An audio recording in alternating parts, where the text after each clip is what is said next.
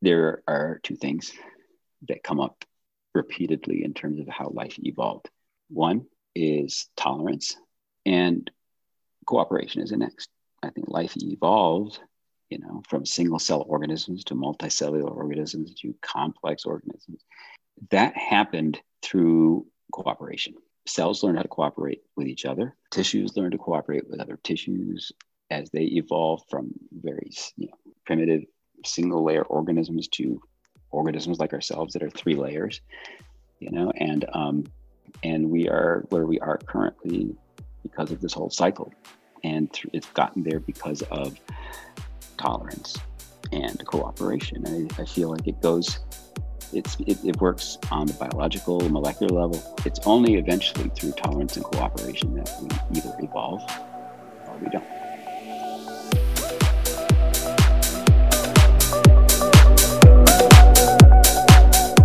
That was Dr. Sujit Sharma, and I'm your host, Christina. Welcome to another episode of Follow Your Kind podcast. Thank you so much for joining. Thank you for listening. Thank you for giving me your time. I apologize about a little bit of background noise here in the intro. I'm sitting on the beautiful balcony in Buckhead overviewing the traffic, so that may play in just a little, but I hope you stick with me for a few more minutes. So today we have a return guest. Dr. Sujit Sharma has been a guest on episode number 33, and he is a co-founder and CEO at Choose, and we talked at length about his story and how he got involved with Choose and what the principles and really cool, exciting pieces of this innovative disruptive food company are. Those of you who don't know, Choose is it's kind of like a mix between a fruity vegetable-y smoothie and a salad. They call it a juicy super salad, awkwardly delicious and very healthy.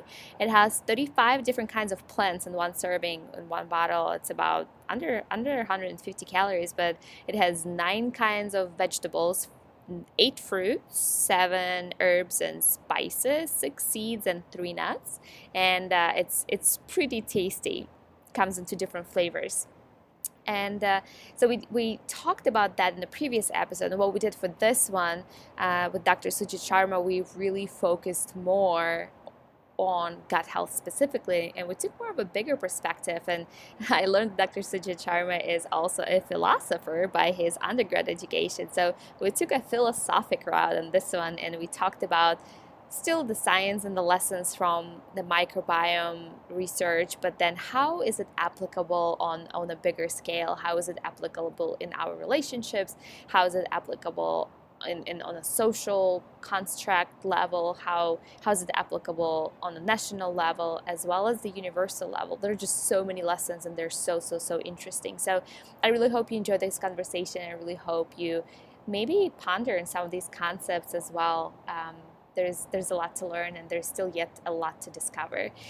My other hope is that you find a fact or a concept that is new to you, maybe that you can share with somebody else. What I'm learning for myself is we're exposed to so much information, but how do you really make that information stick? How do you make it meaningful to you, and how do you start incorporating into your life? And for me, one of the ways to do so better is to share it with somebody else. So if I learn something cool and I get excited about it, I try to share it with somebody or maybe 2 people, and then everybody benefits. I remember things better, and somebody else hopefully learns something new, or at least has a laugh because I just made crazy me just ran up to somebody or called somebody up and told them about this crazy fact I learned.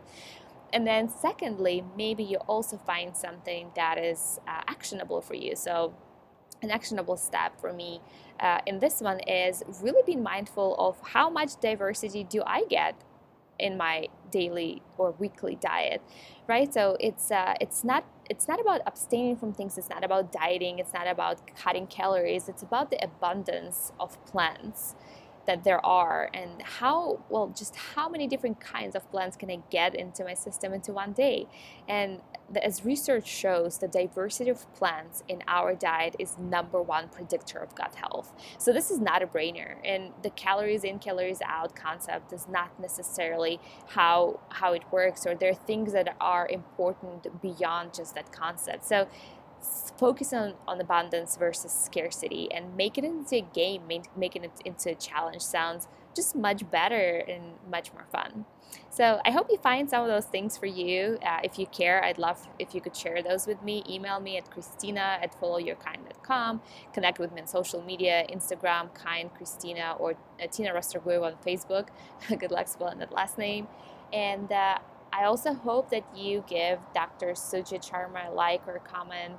He is pretty easy to find on social media as well. And Choose, his company, is really easy to find on Instagram. They just relaunched this new beautiful website that you should check out. It's choose.com, CHUICE.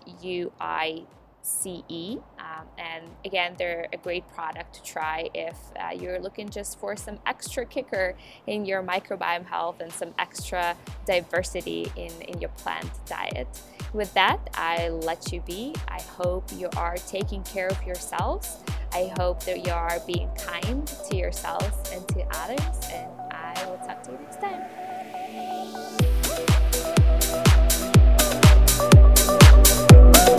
We are live. All right, everybody, welcome to another episode of Follow Your Kind podcast. Today we have a return guest, Dr. Sujit Sharma. Very excited to have you here again, or not here, but virtually here. Thanks, COVID. Hi, Dr. Sharma. Hey there. Thank you so much for having me on it again. Always a pleasure. So you just have so much expertise in so many different areas. And I know there are a few different realms and communities that we're both a part of. And then we both are very passionate about prevention of disease through lifestyle, through health and wellness, plant-based nutrition, among many, many other things. And I'm grateful that our paths have crossed several times now. What I want to talk to you today about is gut health, looking at gut health from many different realms, on microscopic level and down to, or rather up to the universe level of it. And I'm excited to hear more about your thoughts and the wisdom that you gained from what you have been learning and through your experience. But first of all, I'd like to start with a fun fact about you that I just learned about, and that is that you were a philosophy major. So how did that happen? Oh, wow. That's a good question. I think the short answer would be that being pre-med, I was at University of Michigan. So I grew up in Michigan. And being pre-med and knowing that the rest of my schooling would all be around sciences, I come from a family where both my parents were college professors, and a lot of social science and a lot of thinking around social justice. I think that is these are topics that I think the themes that were often discussed at the table at dinner, back when people had dinner every day, every night as a family. So I saw it as an opportunity to broaden, sort of the last opportunity I had probably to really broaden the foundation.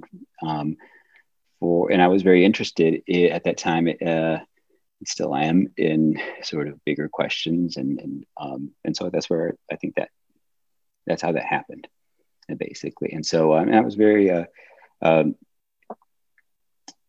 with the choice in the end, because I thought I liked the writing part of it. I liked the challenge of having to make an argument for stuff. So. But it was definitely pretty rare for someone to go to medical school after being a philosophy major. This is fascinating. So it also sounds like it was a very conscious decision. So it's not just something you stumbled into, but it's something that you were pursuing while also being pre-med. Yeah. I definitely liked the, I'm an inquisitive person. So I think that was it was a great way to pursue that. Do you think it helped you in any way to think through any of the problems or challenges along your way, along your journey of medical training or the job, or how you approach the job today? Yeah, I would say, I think, and it was something more indirectly where I reflect back on that, I realized that there was some impact there. As I mentioned, on the one hand, learning how to, you really meticulously go through make an argument based on evidence for something. assembling arguments. I think there was something good just foundationally there, because I think being a doctor is all about investigation and about solving mysteries sometimes, and putting facts together. And so being like a detective. And so there was something, I think, kind of natural there. It definitely, I think now with the research that I'm involved with, that in terms of viral respiratory disease in kids, and coming up with models for how they work, it turns out it seems like there's some crossover with philosophy and theoretical immunology, and I'm just fascinated by it. Like, I just wake up in the morning and I find myself just like interested in reading the next article and putting things together. And so I feel like somehow there's something kind of cool about that. I think where there's some full circle kind of thing, the universe working in a certain way, that where I think the philosophy major now has somehow at age 52 kind of helped open up a new chapter for of interest in my life. So it's exciting. That's fascinating. I also really like, we just talked a little bit right before we started recording about kind of perspective and bigger picture in gut health and what we're learning in gut health. And I really have not applied that kind of thinking before to gut health, but now it makes so much sense now that you said that. And one of the first things that comes to mind that, gut health is becoming a pretty hot topic, and we're learning so much. I think a lot of discoveries, and you probably correct me if I'm wrong, but most of the discoveries, or a lot of the discoveries that we have done within gut health realm, have been done in the past decade. I don't think we've known as much before as we're learning and continuing to learn now. But one of the most baffling things that I've learned about gut health is like one of the creatures that lives inside is called archaea, right? And it's like one of the oldest basically living things that they're found everywhere, like in the Arctic and the deepest caves and stuff. And how much wisdom that little thing brings into our bodies, and to think that we coexist with them just blows my mind. Okay, now please correct me if I'm wrong and tell me everything that I don't know about archaea.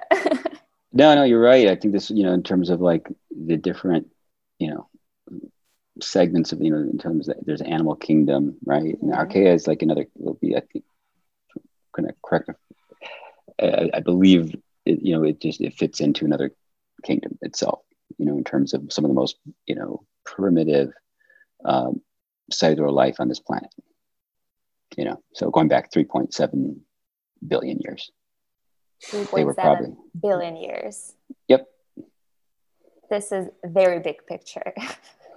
Very big picture. Yeah. And so, absolutely right. And it's what's really, really interesting is, it's humbling. Science can sometimes try to be very absolute. And there's times where I think even science and scientists are themselves humbled when they look back and realize that they were perhaps being overly absolute at a time when they didn't have the tools to understand or measure things that were not, these measuring things that are outside of the realm of our understanding. Now, 10 years ago, exactly like you said, in these last 10 years, mostly through molecular science and molecular tools, we've been able to really open up and understand, at a time we're basically where I would say it as we think, where 20, 30 years ago, we may have thought that we had the window for immunology was open 3/4 of the way, fully open. And we look back based on what we know now and realize, oh, it was barely cracked open, and this is still exploding. I mean, this is, there's a lot to be answered in terms of truly understanding, how we live with these organisms inside our bodies. And there's more of their cells than there are of our own, by a factor of 10, I believe, at least 10 times as many of their cells and their genes as there are humans' genes. But that's been the nature of, as far as we can tell, multicellular life for over 1 billion years has also involved kind of living adjacent to bacterial single cell organisms in a symbiotic way.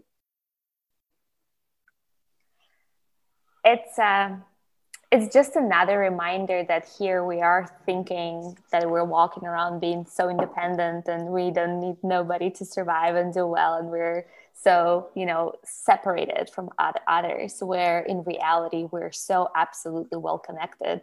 In fact, not only we are not on our own, but we are a part of something that perhaps is living and breathing through us without even us knowing that. Right.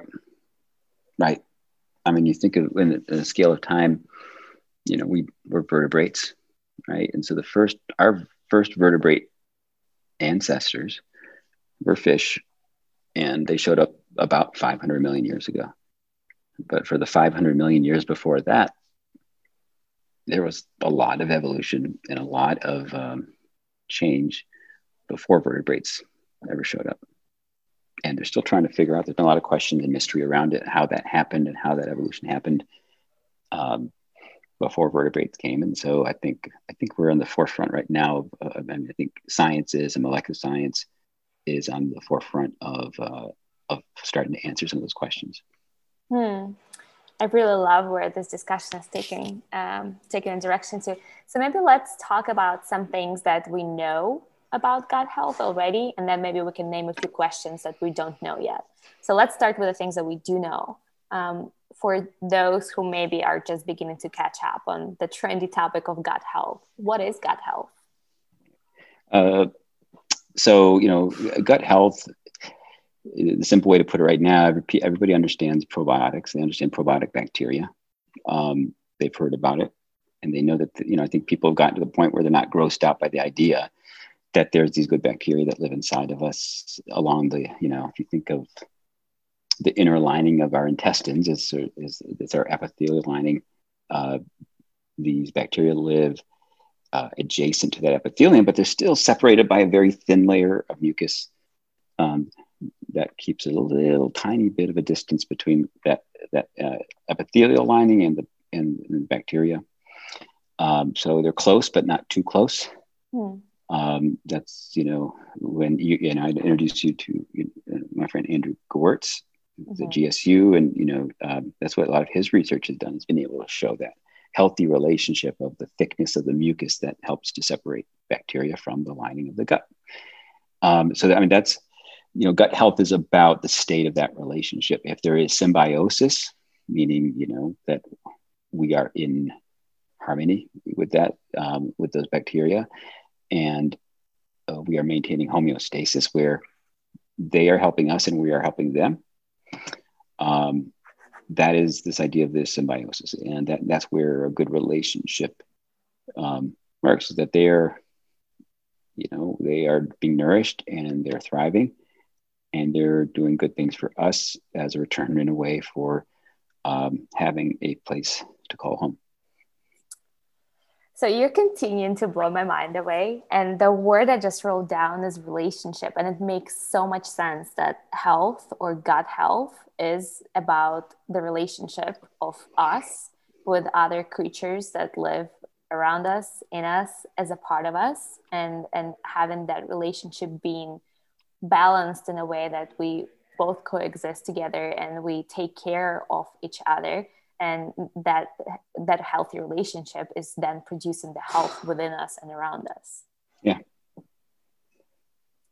I love I'm feeling like I'm getting a philosophy undergrad now, because I'm applying like all of your philosophic ideas to all of this like scientific health factors that we're describing. This is a really cool exercise. I'm loving it too. Okay, so moving on. So why does gut health matter? It matters, because the downside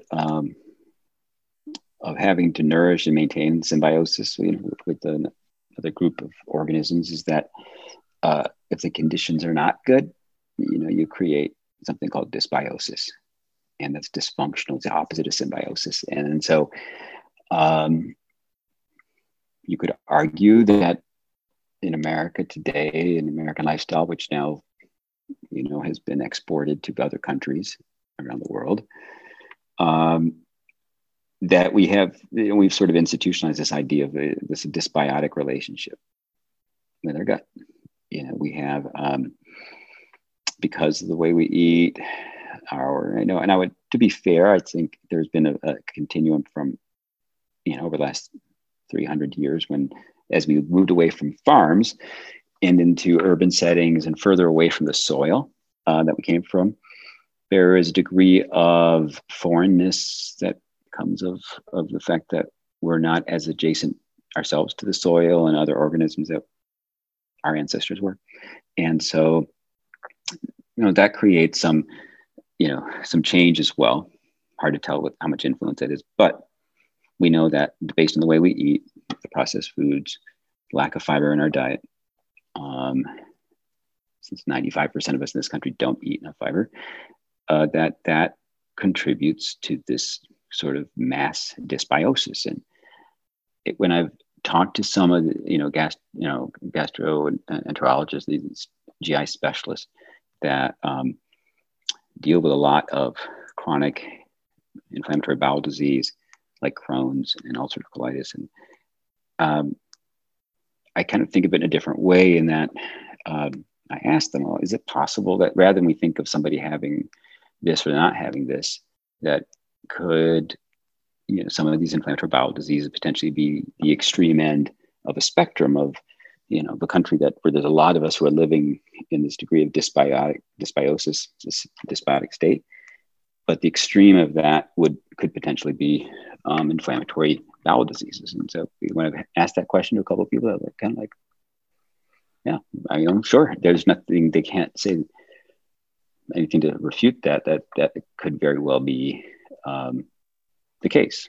And then maybe irritable bowel syndrome, which is not nearly sort of as pathologic as something like inflammatory bowel disease, that maybe there is some kind of continuum of that spectrum there as well.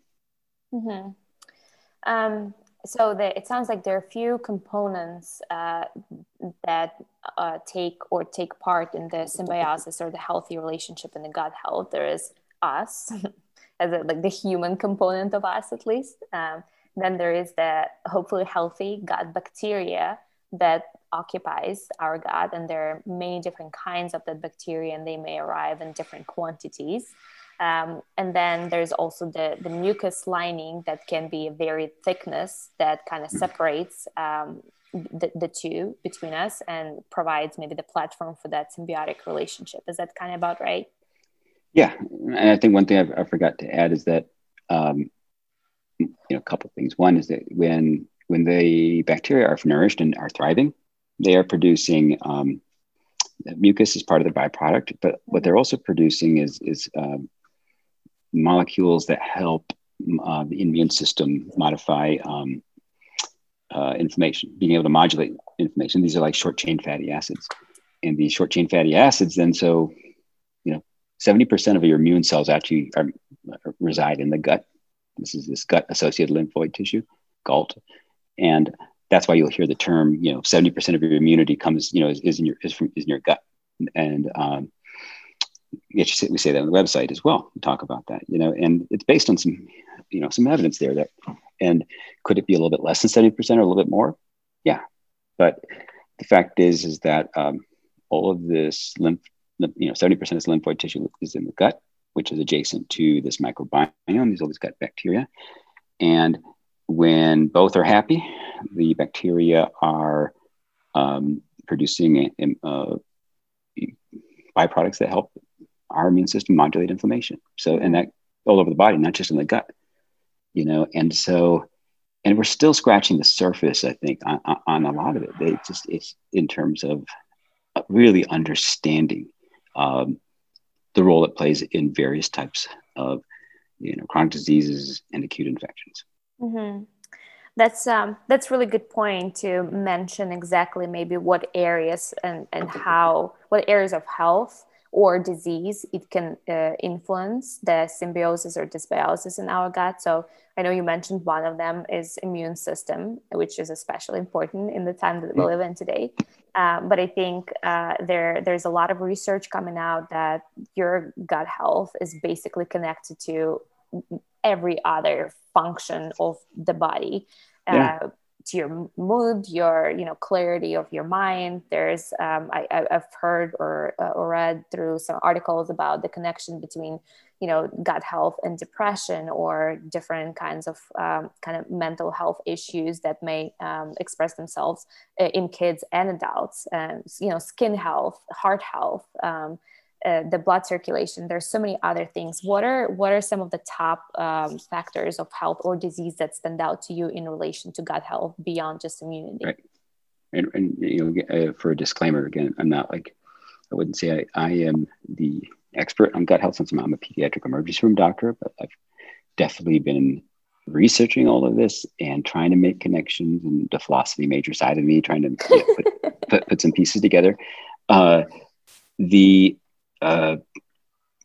think that we're in a place where we're finally starting to accept that there was a layer of our understanding that was missing 20 years ago. And then over the last 10, 20 years, we've really advanced to a point where people realize this is real. There's something here. And so even with immunology, some people argue that, immunology is life. You couldn't have life without immunity. And the crossover between everything, there's this interconnectedness, because, immunity is about modulating and sometimes provoking inflammation. And whether it is your mood, whether it is your heart health, definitely we know heart health, cardiovascular health has a lot to do with inflammation. Mm-hmm. Diabetes, obesity, mm-hmm. cancers. Some people are referring to certain, cancers being an inflammation-based disease, right, or dysregulation of inflammation. And so that's where there is truly a biological connection. And I think 10, 20 years ago, if you ask somebody about the connection between gut health and mood, I think, most of us doctors would have rolled our eyes at it, and kind of be a little bit more judgmental, saying, it's more hocus pocus. And we're in a different place now, where there is, again, our tools have improved, and molecular science has gotten to a point with our understanding that we can really apply more of a biological basis to these things, and people are doing it all over the place. And it's interesting because it is people from different disciplines, and so this research science has become very multidisciplinary, and that's been really neat. And so I feel like I'm an outsider coming into the world of research, and it's exciting just to see how much activity there is in various disciplines who are using molecular tools, sometimes tools, and evolutionary insights. And so it kind of repositions the idea of immunology is not just the fight of infection. It is our body's core way of handling life and death decisions, and even mundane decisions that have to do with how to regenerate a layer of cells, in the normal cycle of life. Mm-hmm. Yeah, I think, learning about microbiome and gut health has definitely been a very interesting and humbling experience. I think it's definitely it challenged me, and I see challenging scientists and health coaches as well to kind of re-examine their beliefs and maybe previous almost oversimplifications of how our bodies work. I think that probably has been one of the biggest thing for me, just like helped me or reminded me again to appreciate how truly magnificent and magical our bodies are. And there are so many kind of examples that are coming out of that. And one of them that I'd like to talk about is about that preconceived notion that calories in, calories out, that's all the math that you need to do in order to maintain healthy weight and healthy, BMI. But what we're learning, and gut health is just such a good indicator of that is absolutely not true. Can you talk about that a little bit more? Yeah, it's both frustrating and exciting. And you know, frustrating as somebody who comes from the world of sort of more of academic medicine originally. I'm a private practice doctor, for the last 20 years, but but we have those roots where learning about evidence-based medicine and everything's about, education. Information is all you need to get people to make changes. And the frustrating part of it has been in being in the startup world with Choose. I realized that it's completely different. It is, decisions are not made on information. Decisions are made on emotion. That's human nature. And Mm-hmm. I think sometimes we can get a bit, it's sometimes, it's easy to fall into that trap. I think as, as a scientist, to want to believe that's all you need to do is you have the answer, you have the information there. Therefore, now change comes. But that's not the way the world works. And in terms of, human behavior on a day-to-day basis, maybe it's, the nature of the environment you're living in at the time, but that's right now we see it. It's just people, emotion drives a lot of the day-to-day decisions and reactions to things. Mm-hmm. Yeah, and the notion that the diversity of plants in your diet is the number one predictor of your gut health is just another good reminder that it's about quality and not quantity. And the fact that our microbiome has its own chronological clock. It has its own what is it called, cyclicity, so it has its own biological cycle that it operates on, and we need to be in sync with that. The Dr. Michael Greger talks a lot about chronobiology and the fact that the calories that are eaten in the morning are not treated by your body the same way as calories that are treated at night. And just the fact that there's literally your microbiome literally has its own cycle where it wakes up in the morning and it's ready to process things, and then at night maybe it goes to sleep, and it's optimal to give it rest and stuff. So there's so many lessons to me too that are coming out, especially now applying your perspective of philosophy to the whole thing. How the same as diversity is great everywhere, in your gut, in your workplace, among your friends. I think if you ask my family, I think that I think stuff I'm talking about could probably be used for one of those sleep apps, that help people get to sleep. I think is probably where it might be better suited at. Or if you talk to one of my colleagues or friends, they're like, "Oh my God, when is it going to stop?" So for a podcast, I think it's probably hopefully better suited. But I realized I didn't even answer your question about it, in terms of quality and quantity. You're absolutely right. I think we've gone towards even for doctors who, we should know more about the, metabolic basis of food. We don't. We base our decisions based on culture and emotion, and we are probably just as co-opted as a group as anyone in terms of our attitudes towards foods, our instincts, and what we're inclined to gravitate towards, things like that. Is based on what the food companies and what the messages they put out. I think just like everyone else, I think we're driven in that way. So we forget that it very is much about the quality and not having as much processed foods making up your diet, but having whole plants and things that, plants have been around for 1 billion years longer than we have on this planet. And inside of their structures are the elements to help survive the environment: ultraviolet light, fungal infections, various infections, and we've just forgotten that. We've gone so much towards convenience that we've lost sight of the fact that we aren't sustaining ourselves with the things that actually helped us come about and evolve in the first place. Yeah.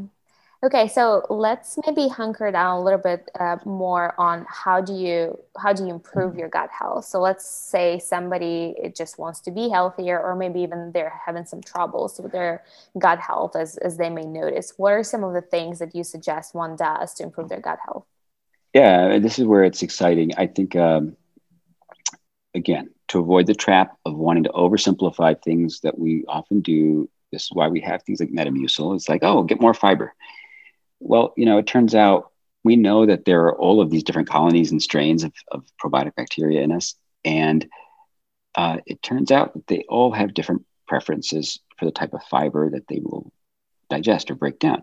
But so fiber is good for you because it is fuel for fiber is non-digestible carbohydrate from plants. Our probiotic bacteria, they digest it, we don't. But they all may have different preferences for different types of plants. And so there was some evidence of this over the last several years in research studies that already showed, like Andrew Gewertz's research showing that when they used inulin as a prebiotic processed plant fiber from chicory root, that in the animal models they studied that they would see improvements in all the markers for gut health. And one of the main markers for gut health is microbial diversity, which means in the stool, the poop. How do you, when you culture and you look at the profiles or the various techniques, advanced techniques they have to look at all the profiles of the probiotic bacteria that live within us, that when people have a larger diversity of these organisms, that equates to better, stronger gut health. Mm-hmm. So, like they showed, even with one single fiber added to certain diets and the animal models, they would find improvement. But then there was the hints that, it's not just about one fiber, because it appears that all of these different strains have different preferences, different types of the chemical structure of how those fibers are built and how they digest them. So it made sense that it seemed that if you used more natural forms of the fibers and more diverse array of them, that it would appease and appeal to a broader, wider array or variety and array of these probiotic bacteria. And so in 2018, there was something called the American Gut Project. It was a large consortium of researchers, and they based out of, headquartered in San Diego. And they did this citizen science project. And it was just really, really cool, where they got, in the beginning, for the study that they published, based on 10,000 poop samples that were sent for people. Just got these kits, and they put their poop sample in the kit, and they sent it to the headquarters in San Diego, where the research was done, and they collected the data. And one of the things that they were really surprised about, and this is like such a massive point considering where we are as a society and our health and everything. I can't even emphasize how important a point this is. Like, they were surprised to find out that when they looked at the samples and looked at microbial diversity, when they separated the groups into the groups of people who self-reported having more than 30 types of plants a week as part of their diet, and not necessarily because they were vegan or vegetarian, the idea was just that this is the array of plants that they consumed on a week-to-week basis as part of their lifestyle. And when they had that group who ate more than 30 types of plants a week, and they compared it to the group who ate less than 10, the microbial diversity numbers in the group that ate greater than 30 was just unbelievable. It was clear difference. Not that they were always the same. Mm-hmm. They themselves in that group were different, but the microbial diversity, again, AKA the measure for gut health, was remarkable. And to the point they were surprised, by. And again, it just in a way validates what our grandmothers told us, mm-hmm. Eat more fruits and vegetables. And so it shouldn't come as a surprise, but at the same time, it was a great evidence-based finding done in humans rather than animals. And it becomes a great deal of, important evidence that seems to have gotten drowned out. That was published in 2018. And for some reason, over the last 4 years, it seems like it's hard for important scientific facts to make it into the news cycle. I don't know why. I'm not making any political comments. But funny you say that, because I keep thinking, like, the more I learn about gut health and the importance of diversity, the importance of keeping the good guys healthy and feeding the good guys the food that they like, I keep thinking about, there's so many parallels about keeping your gut health or keeping your microbiome healthy and running a country. You know, you want diversity, you want the strong people, you want the people in the right bus, so they can be in the positions that they are powered to do. You want to feed them well so they can do their job well, and so you can all live happily ever after. I mean, there's so much stuff to learn. Yeah, it is crazy. I think, God, how do I put it? Like I mentioned earlier, like immunity is, you know, could potentially, you could argue, goes back to the beginning of life. And, you know, primitive immunity, our primitive instincts. I think, you know, and as humans, what we realize now is that a lot of our primitive immunity is suppressed. It is in order for more advanced immunity to do the work and maintain homeostasis. But it's a lesson for life. It works at the molecular level and at the cellular level and also at the societal levels, is that we constantly, as we evolve as a species, we go through these phases where our primitive instincts for self-destruction, for thinking selfishly and not thinking in terms of the larger community, those instincts are always there through life, that, like, I think, and through evolution. And you know, we were talking about before a little bit. I think I look at it as, if you look at this, I was telling my son about this yesterday. Like, if you were on the moon and looking at Earth, and you realized there was an atmosphere around this bubble, that's the biosphere of our planet, right? We have an atmosphere, and it's contained within layers of rings that go around it. So we're on the ground side, you know, and this is our biosphere. And we just got here recently to this biosphere. This biosphere has been evolving for over 4 billion years, and it's gone through a lot of change. And, you know, I think as you study, you know, I've been studying recently, just for some of the research work I've been doing, studying more on, you know, kind of crossover between immunological theory and evolution. And I feel like there are two things that come up repeatedly in terms of how life evolved. And it's always based on two things. That life evolves based on, one is tolerance, you know, because we have to at some point, forego the instinct to act primitively, blow shit up kind of thing, versus not tolerating. You're like, oh no, we don't have to have this extreme primitive reaction, right? So tolerance is the big thing, and cooperation is the next. I think life evolved, you know, from single cell organisms to multicellular organisms to complex organisms. That happened through cooperation. Cells learn how to cooperate with each other. Tissues learn to cooperate with other tissues as they evolve from very, you know, primitive single layer organisms to organisms like ourselves that are 3 layers, you know, and it's kind of gone towards something. And we are where we are currently because of this whole cycle. And it's gotten there because of tolerance and cooperation. And I feel like it works on the biological, molecular level, all the way up to the social level, you know, whereas, you know, for social evolution as well, it's only eventually through tolerance and cooperation that we either evolve or we don't. What a beautiful message. What a beautiful message. And it makes so much sense, as you said, on all levels and scales, and big and small. And as it works in our body in terms of tolerance and cooperation, like even when you think about your immune system right? You want just enough inflammation, but you don't want too much inflammation. You want for the immune system to take care of the virus or whatever it needs to take care of it, but at the same time, you don't need it. You don't want it to overreact.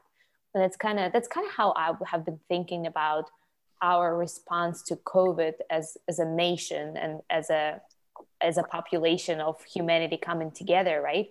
Has our response been too much? Have we been too quick to react, and have our kind of reaction was too drastic given the consequences?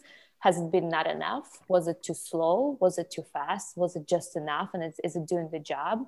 And I think keeping all of those things kind of in mind and in balance is so important, but it's also very complicated to do, and it definitely there's a magic to it. Yeah. Yeah.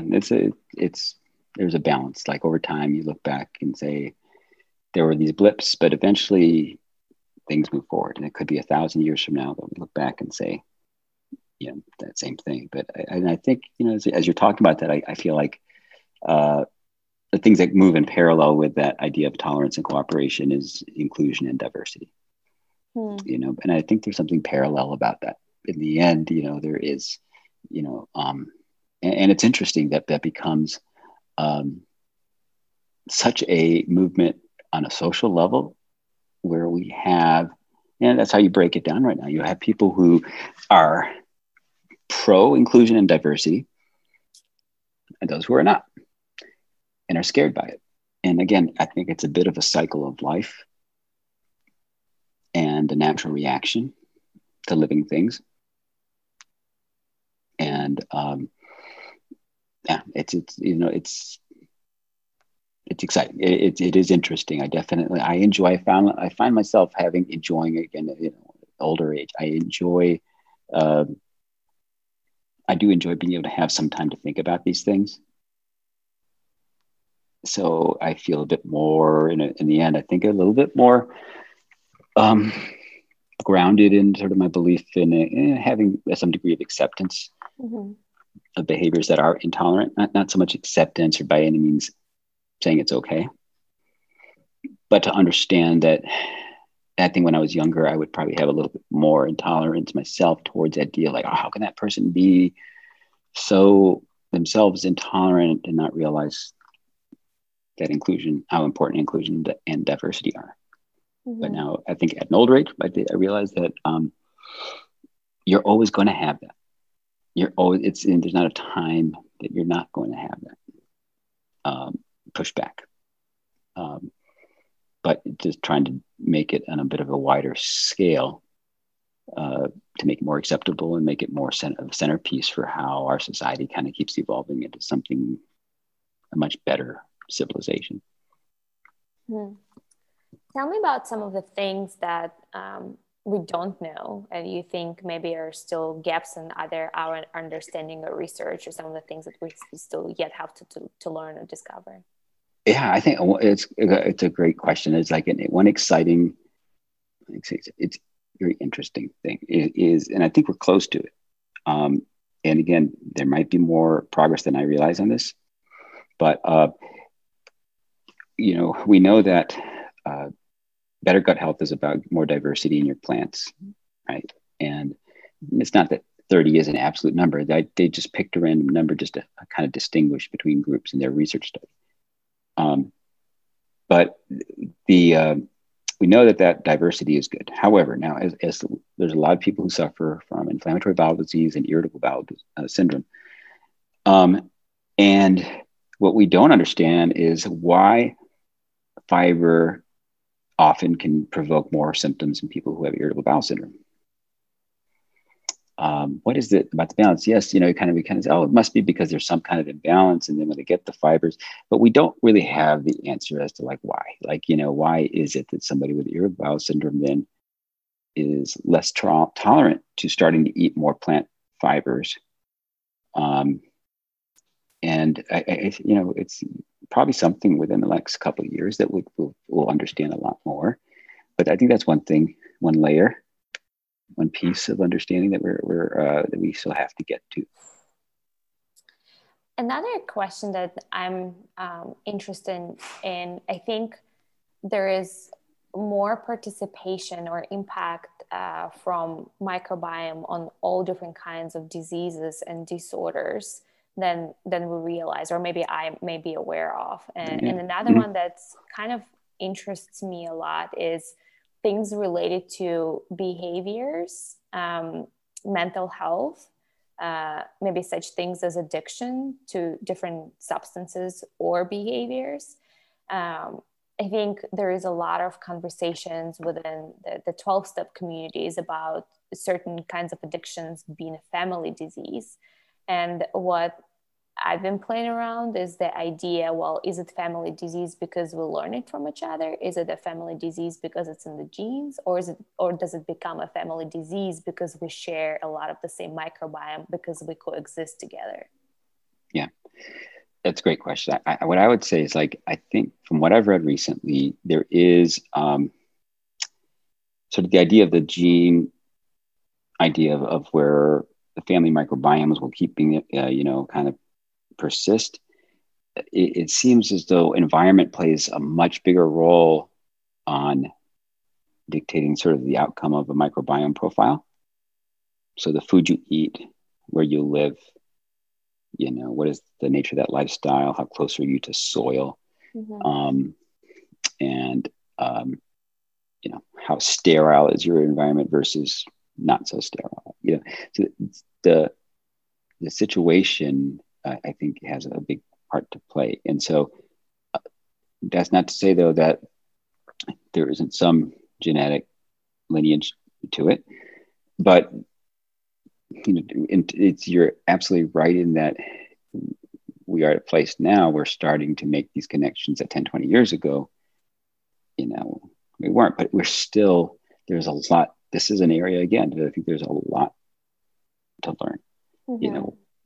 What I can speak to, that I don't know a lot about, in terms of addiction science. I do know a lot more about respiratory viruses, and there is a microbiome, just like in the gastrointestinal tract. When you think about, our barriers from the outside world are the skin, our skin, that protects us on the outside, and the respiratory tract and gastrointestinal tract on the inside.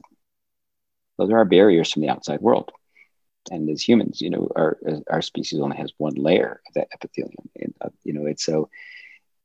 it's a really, really important interface. And so in the respiratory tract, just like the GI tract, there's also a microbiome.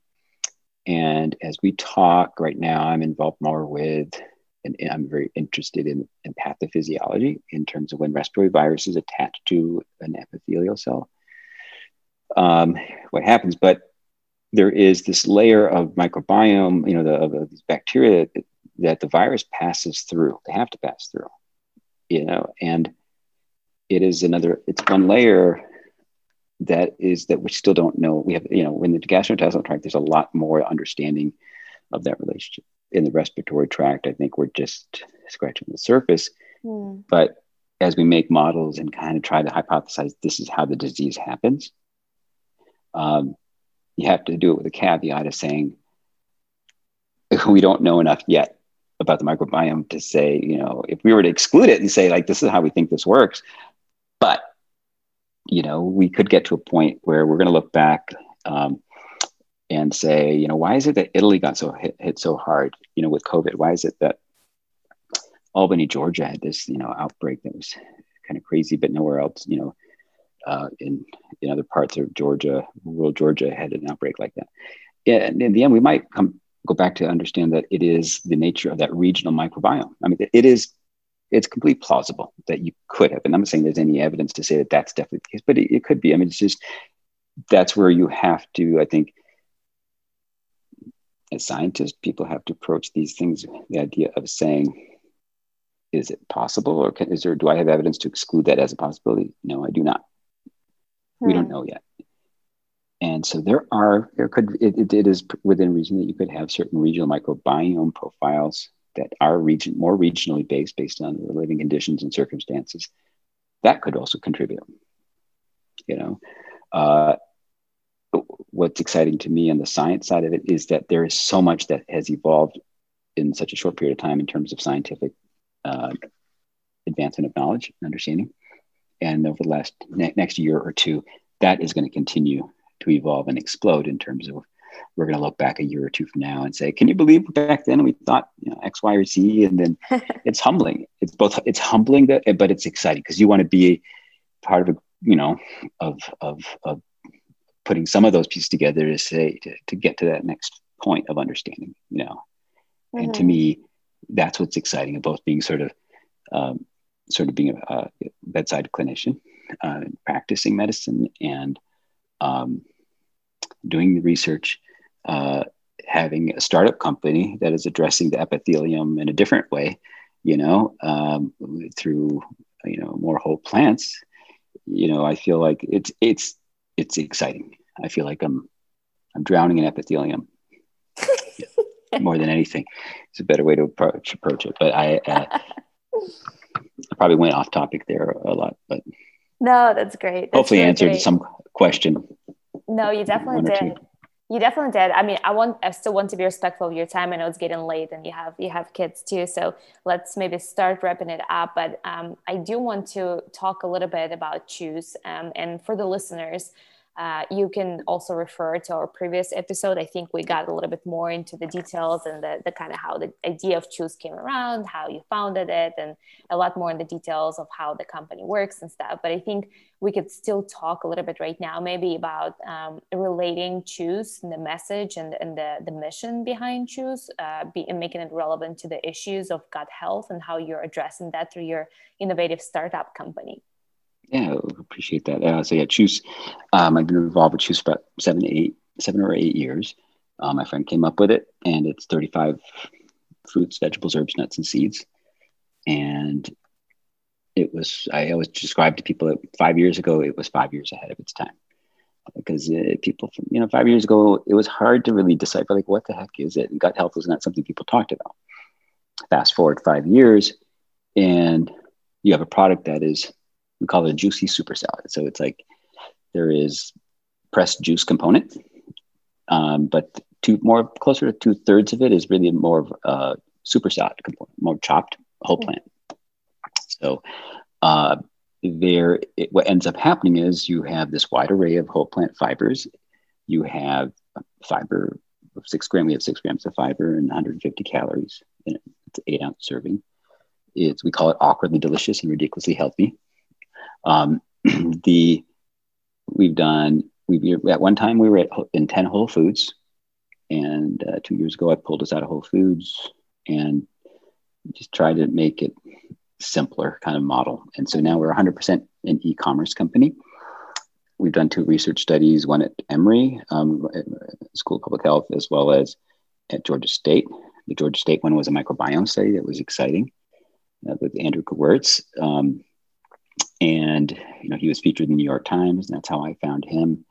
As a matter of factly, I like how you say that. As a matter of factly, I mean, I just want to put a pin into this really quickly because I think it is a really, really big deal. I mean, there are tons of supplements who claim things and who don't even have any kind of backing behind their name or their claims. And the fact that you have a product on the shelf that it's somewhere in the middle between a drink and a snack, maybe a smoothie and a juice and a salad, and it's exciting, but yet it has the research and science to back that up. So I would like to re-emphasize the fact that you've done 2 research studies on that.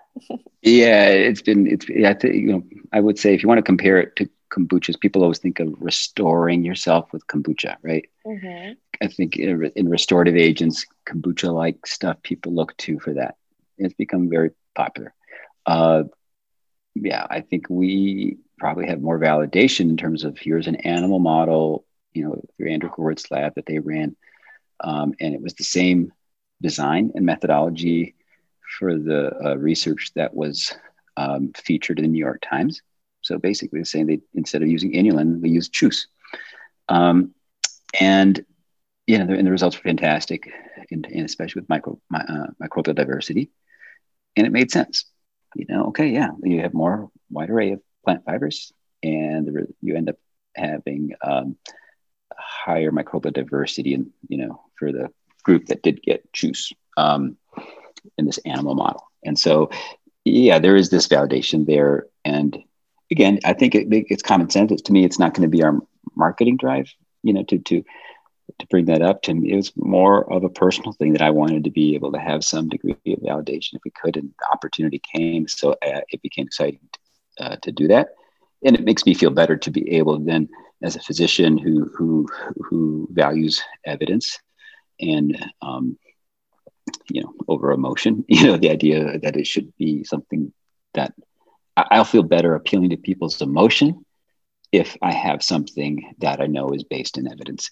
And I think that's the best way I can put it. And so that's where it's exciting, and I can put my own reputation and my myself behind that approach, rather than being on an infomercial and trying to convince people something can do some kind of magic. We always say with juice, we're just trying to simplify people's gut health journey, because if they can go to the grocery store and they can do the exact same thing as juice, they don't need juice to achieve good gut health.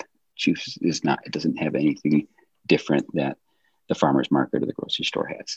It's just the idea of simplifying, getting more whole plant fibers into your day-to-day, your week-to-week. So we have, juice.com. We ship all over the United States. We sell about in 12 bottles per order. Right now, eventually we'll probably go up to 24 bottles per order. And, people are just oftentimes doing it on a subscription, or they're getting it every 2 to 3 weeks typically, and have it in their fridge. And that way, like for me, if I, eat a bit too much or eat the wrong way on one day, the next day I might skip breakfast and lunch and have, a couple of bottles of juice instead. Mm-hmm. What are some of your favorite ways to enjoy juice? Do you just drink it in the morning? Do you pour it over granola? That's a great, granola thing. Every morning I wake up and I take a bowl of granola. I put on blackberries and blueberries, and just fresh blackberries and blueberries, and then I pour red juice over it.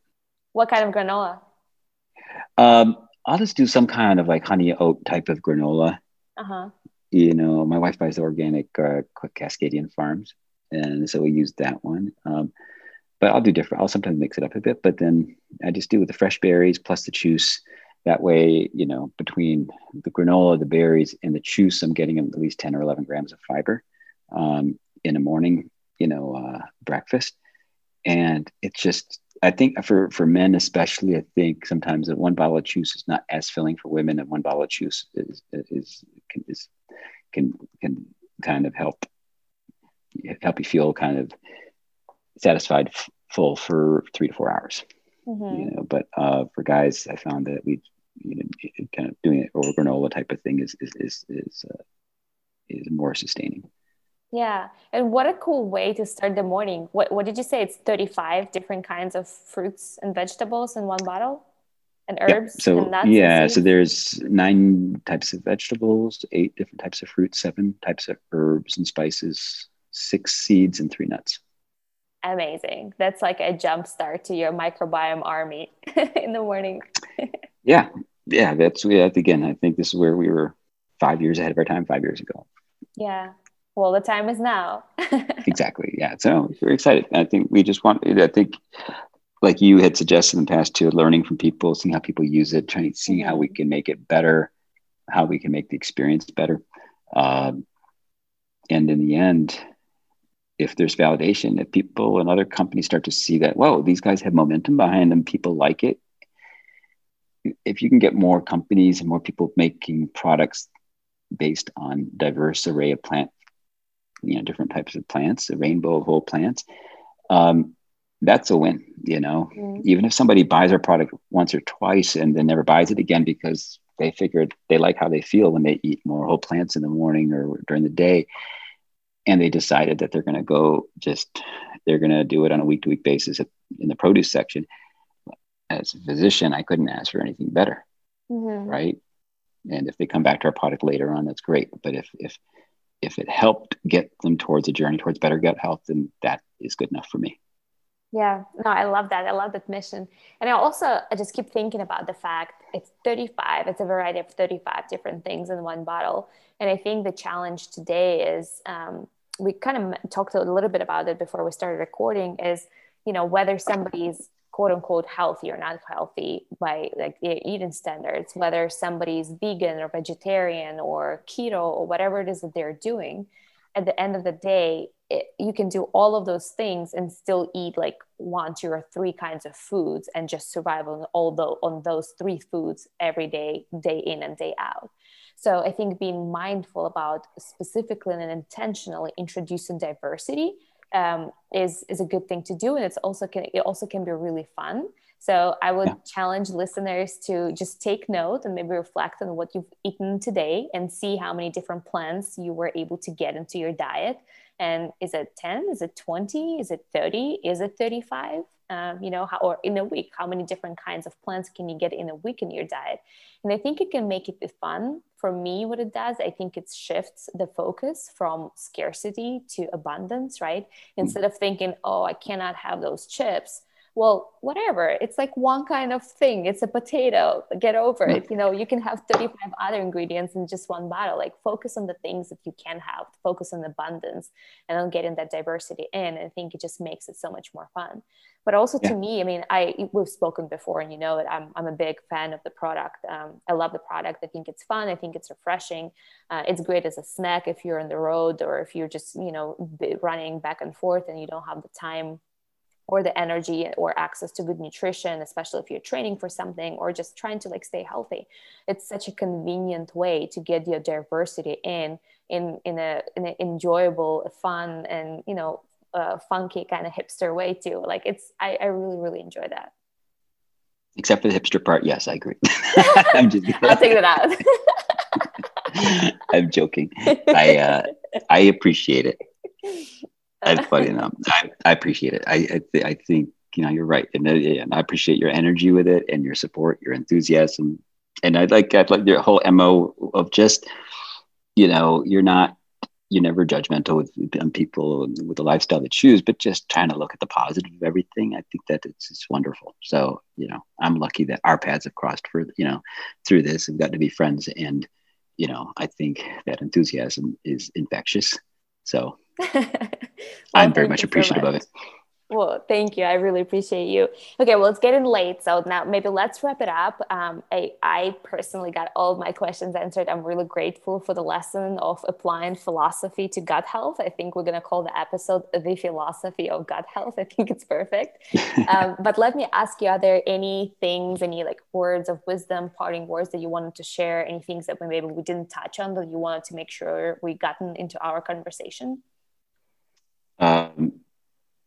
I think just those 4 words of tolerance, cooperation, inclusion, and diversity. I think it's something worth, it's something that everyone can reflect on. And, that when you do reflect on it, you can think that it goes from the molecular and biological and cellular level all the way up to our social level. And it applies, and I think it's worth reflecting on those things for our lives. So, and I appreciate you. I'm very appreciative of the time. That is a beautiful, beautiful note to end on. I really love those words and those values, and both implementing them as I talked about on all the many different levels, starting with a microbial all the way to social and national and global. Well, thanks, Tina. I appreciate you.